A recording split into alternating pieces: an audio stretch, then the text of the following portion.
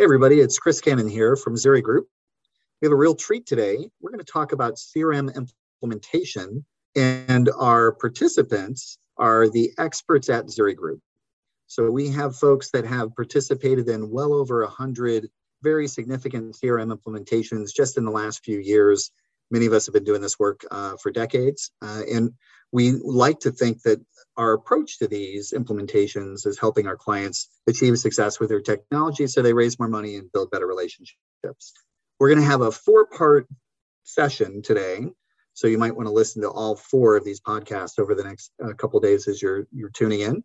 The first, we'll talk through some selection, and then we'll talk about readiness, talk about the functional and technical details that these CRM implementations require. And then lastly, how to get it to stick and stabilize and get people to really adopt it.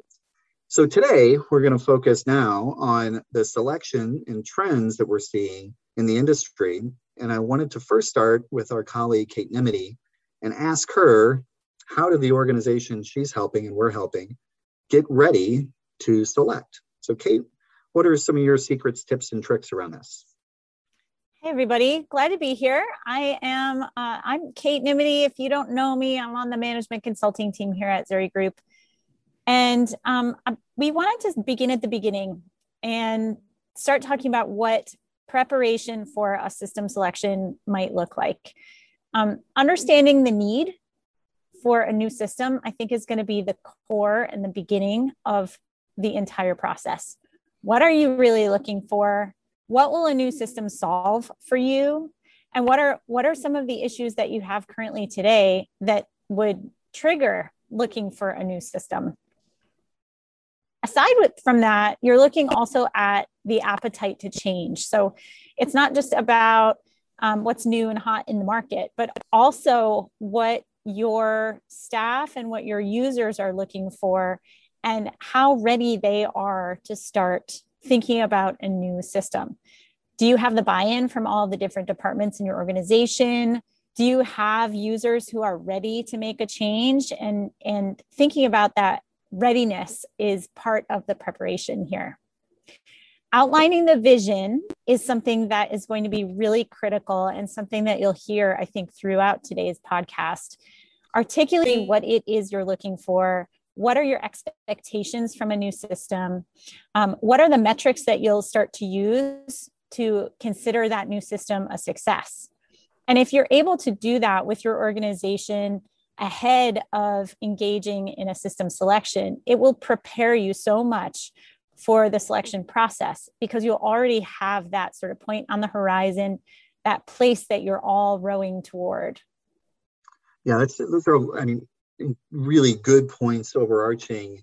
That idea about the appetite for change, I'm increasingly, and change management is something that Kate is superb with, I'm increasingly focused on that because these days we're seeing a lot of our clients feel like they kind of have to change. They've been on an old system. It's a foregone conclusion, but that doesn't mean there's an appetite for the change, right? It doesn't mean people want to. It doesn't mean they're not invested in the good work they've done in the past. So I appreciate those thoughts. I wonder from maybe Ellen, if you wanted to jump in on thinking through those, moving from the pain points and the readiness and the vision component to the more of the nitty gritty of a selection process. What are the ways that you make sure that the selection is prepared well and then executed really clearly? Well, thanks, Chris. So I'm Ellen Pappas. I'm also with the Management Consulting Group here at Zuri. And, a little bit depends on, there's elements of organizations looking to replace their CRMs, as you referred to. Sometimes it's a necessity based on we've got a really old system and maybe it's being discontinued versus we've got an okay system, but we've outgrown it. And we're really reaching for new and bigger things. And some of those things make a difference in terms of a little bit of the preparation. So the basics might stay the same in terms of you're going to go through a process to make sure you understand how you do what you do today, what you're going to try to do tomorrow, to document your requirements. And those requirements are going to not just be about functionality, but be around how you need to do your work, what you're trying to accomplish. But one of the things that I think is really helpful is you'll probably have some experts like us come in and help you document those requirements. But before that even happens, start looking around and actually being a little more thoughtful about how you live your day-to-day life.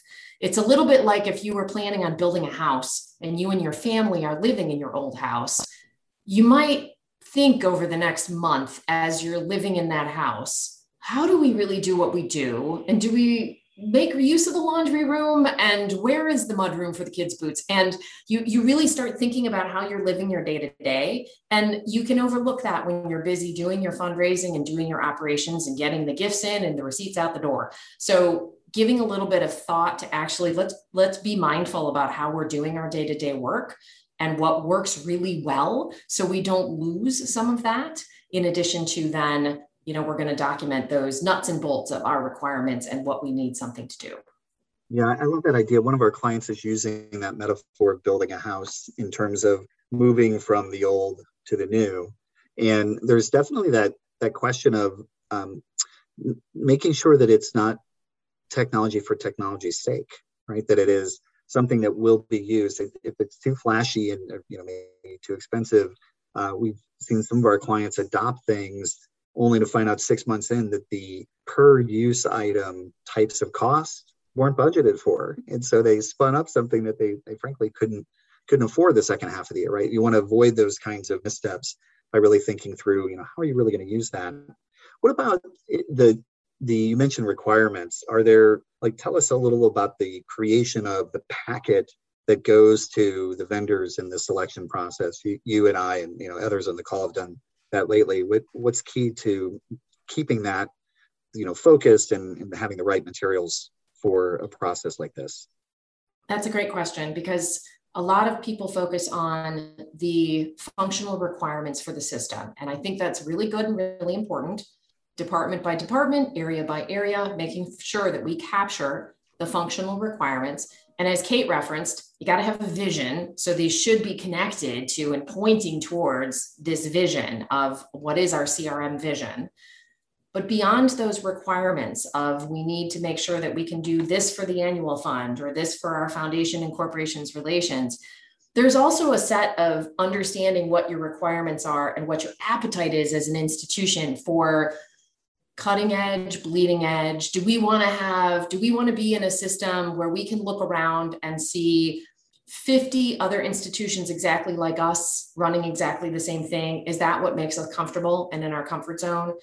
Do we want to make sure that we are really on something dynamic and forward facing, and maybe there's more risk with it, but that's great for us because we've got an IT at our institution that'll really help us make something sing and hum. And that's how we are as an organization. Actually thinking through the requirements around what we need as an organization, what we're comfortable with from a technical standpoint, can help you make some of the core elements of the decision about, is this a platform approach? Is this a software approach? Yeah. Before you even go into then functional, does it check all the boxes for the annual fund, for example? In just today, and our colleague Ken Swift is here, might speak to this, we heard from a client that said, look, we just decided, we picked, we didn't do a selection, we didn't do the details necessarily that Ellen's speaking to.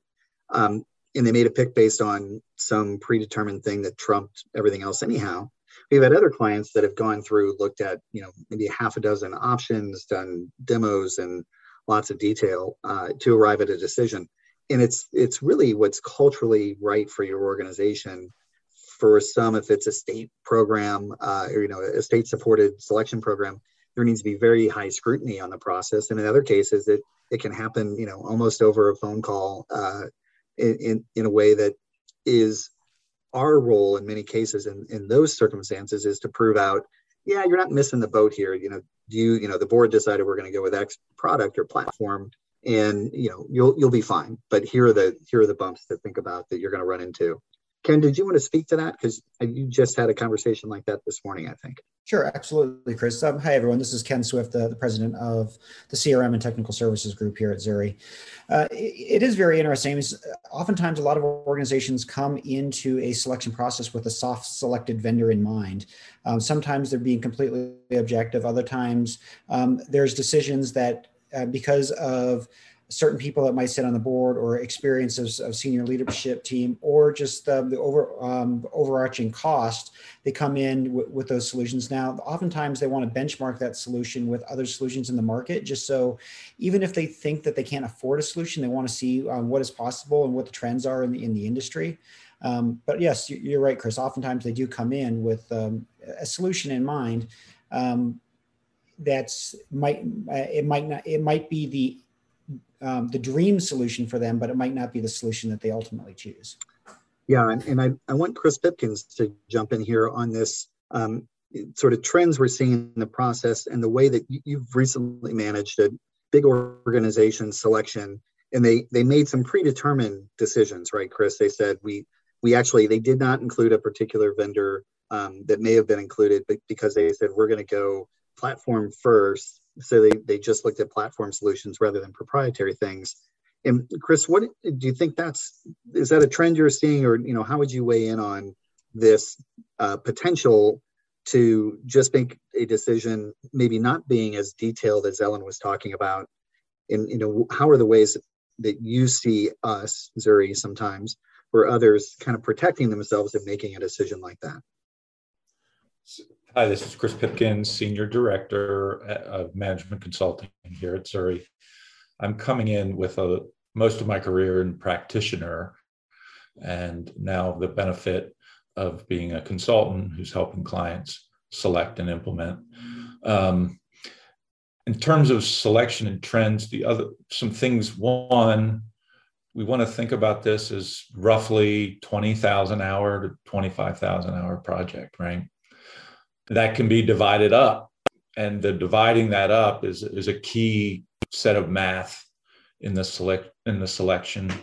I think that math helps you contextualize who the vendors are. I see two trends happening right now. We used to have these kind of system communities. You'd go to the Advance or you'd go to the Blackbaud, and maybe there was a third one, but now there's a lot of migration to a new country and being part of the club. Things to protect yourself are deciding who is the you, who is deciding if this is being done to you. We have a client, for example, who's part of a system. They have a young staff, and they are doing what the central IT essentially has set out. So those are some of the things that I'm seeing in terms of what does a practitioner need to realize ahead of selection. Then mostly what's happening is you've got a choice between a form and function play, or you have a choice around a platform play. And in both cases, the significant thing is for me, the difference between the vendor you're evaluating and the full ecosystem you need. I've been still wondering what vendors consider implementation and what I consider implementation, or I as a client consider, because we need more and more, not the core product and not even what it's capable of doing, but we need to test those spokes coming out from the hub, whether that's data storage or reporting, information delivery, or online engagement, things like that. So that's great point. Those are some of the things I'm seeing. One, if I were to sum it up, one, there's a shift in where people are looking. Two, it's a form and function play. And three, there's a lot more to consider, both from a staffing and toolkit than just core. One of our core value propositions is our objectivity, right? We work with every single application that our clients need us to. And I think part of what that's driven us toward is this notion that the implementation is actually way bigger than the conversion. The replacement of your database of record is really not the ball game. In many cases, that's the easiest part. It's the change management, it's the business process, some of which happens in that new system, some happens in some other new system, some happens completely devoid of technology. But in order for the whole thing to be adopted, it has to be a much more holistic approach. Go ahead, Chris. Yeah, I'm being hyper, I'm enlisting hyperbole here, but I almost think the selection and requirements gathering should say, give me your 25 most important reports. We're going to build backwards from there, because the output is what 98% of the people will determine success on. Yeah, absolutely. Like in that whole notion of information delivery being a much more critical component of the implementation. And all too often, we, Zuri, have parachuted into organizations in a CRM implementation a month, 2 months before go live, and started creating reports that someone should have been thinking about months ahead. And I wanted, therefore, to turn to Brandon Ferris, because Brandon, I think of the team members here, you probably have parachuted into the most CRM implementations in the last decade, to look around, see what's happening. We're going to get to some functional and technical questions in the next section, but when you're thinking about this selection and trends around selection, what kind of guidance would you give an organization to direct and position them for success for the rest of the project? Yeah, thanks, Chris. This is Brandon Ferris, I'm Senior Director of CRM Services at Zuri, and formerly worked with major software vendors and have been involved in dozens of implementations of different sizes and many different products. And from the selection standpoint, so that's a great question. From my perspective, I think I look at an implementation as an opportunity for an organization to transform the way it does business. And I think it's really critical to be thinking about that from the very beginning. And that starts with the selection process.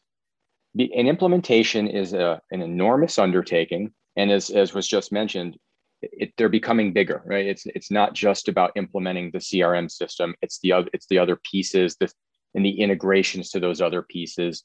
As organizations are heading more in this platform direction, you're getting into ecosystems and the challenges of selecting what's at the other end of those spokes.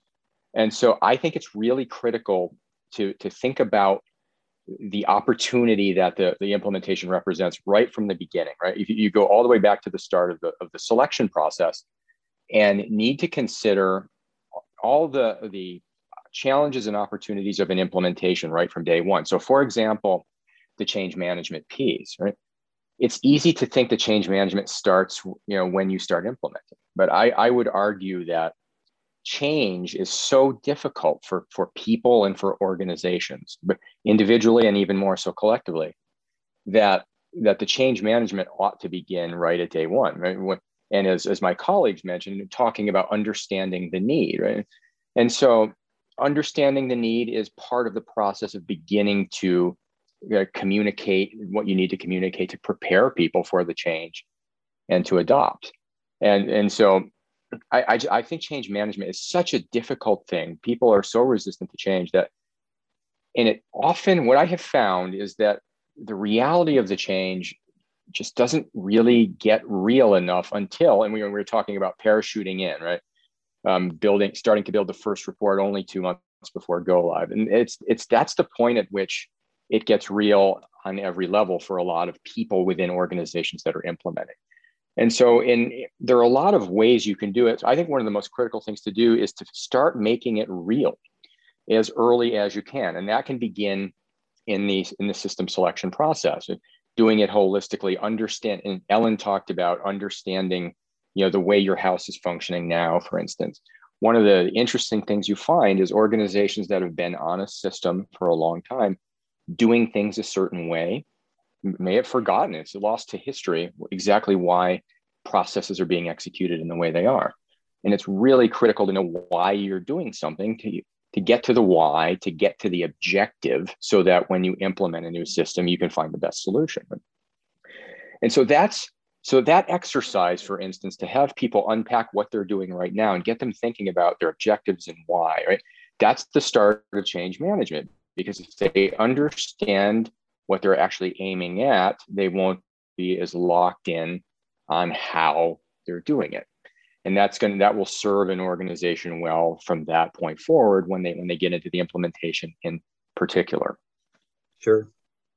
Yeah, and those of you who have heard Brandon speak or seen some of his writing, he talks a lot about Legacy 2.0, which is the manifestation of not rethinking your business practice and just trying to recreate everything. Because boy, it used to be great back in the old days in that old system. It's amazing how often we hear that, and we really want to encourage organizations who are investing, usually, all in 7 figures in these types of activities. You may as well make the most of it. I wanted to also ask Usama Amin to jump in here because he's actively working with a group that is gone through really careful selection. There were a lot of audiences, right? There was a foundation and there's some state considered. It was pretty complicated. And just wanted you, if you wouldn't mind, Usama, to weigh in on the selection thinking, and then specifically that last little bit, the actual contracting. If you have any advice or observations, or if anybody else does.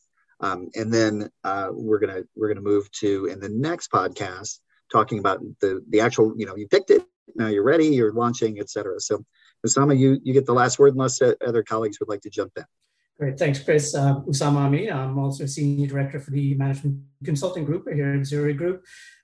It's a good question in the sense that with this particular client in mind, it is a state institution. So when we were going through the RFP process and we were putting together the requirements gathering workbook, it ended up involving a wide swath of the university to get to do that requirements gathering.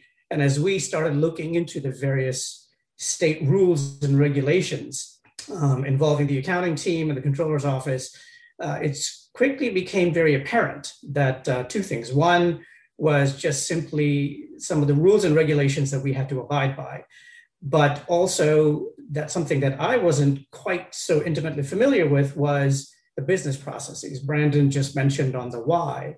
So we really had to dig into not just the how-to and what the system would do, but in terms of why do they need to maintain their current business processes and practices? In some cases, it was, well, we have to abide by the state rules and regulations. So that was one of those that we had to kind of incorporate into our requirements workbook that we ultimately sent out to the RFP vendors. And the questions that came back were around, well, our system doesn't quite do this, and so we had to really delve into some of those restrictions and some of the processes. So as we were putting together that, policies and procedures, and as we are currently in the middle of that implementation, when it came down to contracting, the legal entity, the general counsel of this institution poured over every single data, every single point of that contract.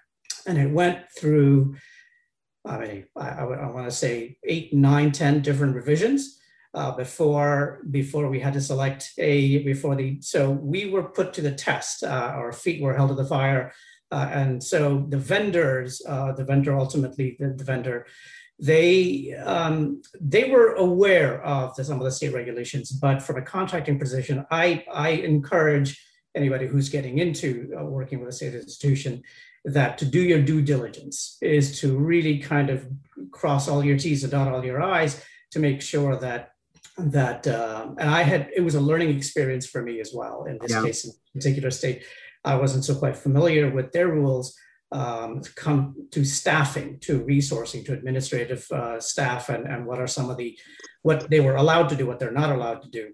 So I had to quickly learn on my feet. So do your due diligence, make sure that you're aware of those state rules and regulations, do some peer reviews, go to other institutions within that state and find out what some of those what those regulations might be.